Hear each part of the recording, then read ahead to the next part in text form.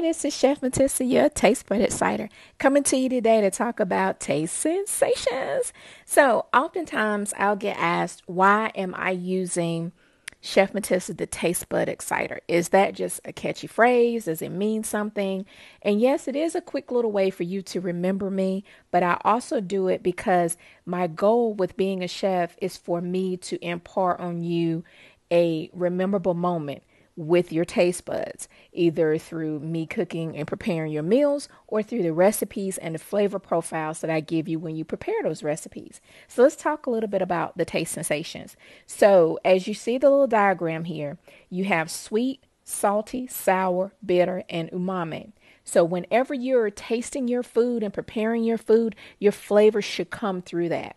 Not only just the love that you took in preparing that dish, but it should also be flavorful too. And what part of the tongue are you representing with each flavor?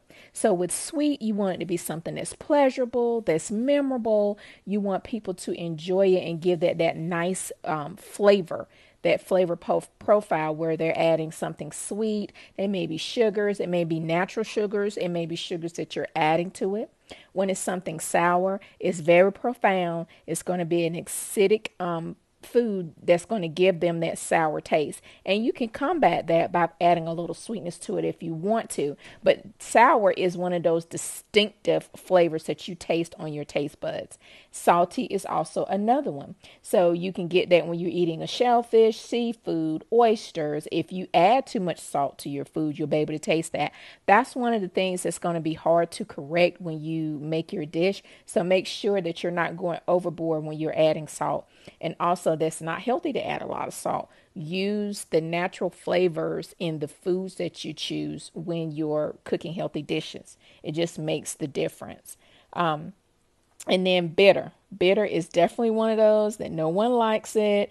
And you know when something is bitter, like for instance, dark chocolate. Now, dark chocolate, I use it a lot if I'm baking or doing something of that nature, but you can also just eat it straight out. Dark chocolate for me is that bitter taste. Sometimes you can get like a fermented cheese and that's nasty. Or you can get coffee, and some people like to drink it black. But to me, I have to have a little flavor to it or it's just going to have that bitter flavor.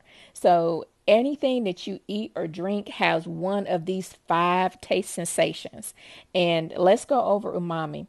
Umami is one of those 5th tastes that you get, and you really don't think about it when you think about your taste profiles and all it takes to make your flavors mesh together and things of that nature.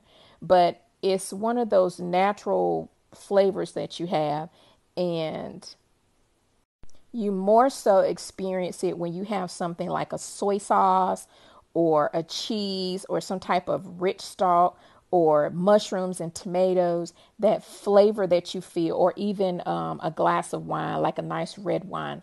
That's when you have that umami flavor, or that umami sensation rather. So it's going to be any food that you eat that's aged or fermented, and it's going to give you that umami sensation. So when I say taste bud exciter, I really mean that. I want your taste buds to wake up. I want you to taste the flavor in the food. I want you to distinguish whether it was something sweet or salty or sour or bitter, or gave you that umami sensation. Next time that you prepare a dish and you eat it, or you eat at a restaurant or anything of that nature, I want you to think about this in the back of your head. What flavors am I tasting in this food? So in essential, for me, saying that I'm a taste bud exciter is because I'm excited about creating the food for you, and I want you to taste the flavor in it, and I want you to get excited about it. So I am Chef Matissa, your taste bud exciter, bringing you a tip and a break today on taste sensations,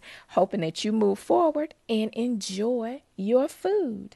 Hit me back and let me know if this makes sense and if you actually experience these.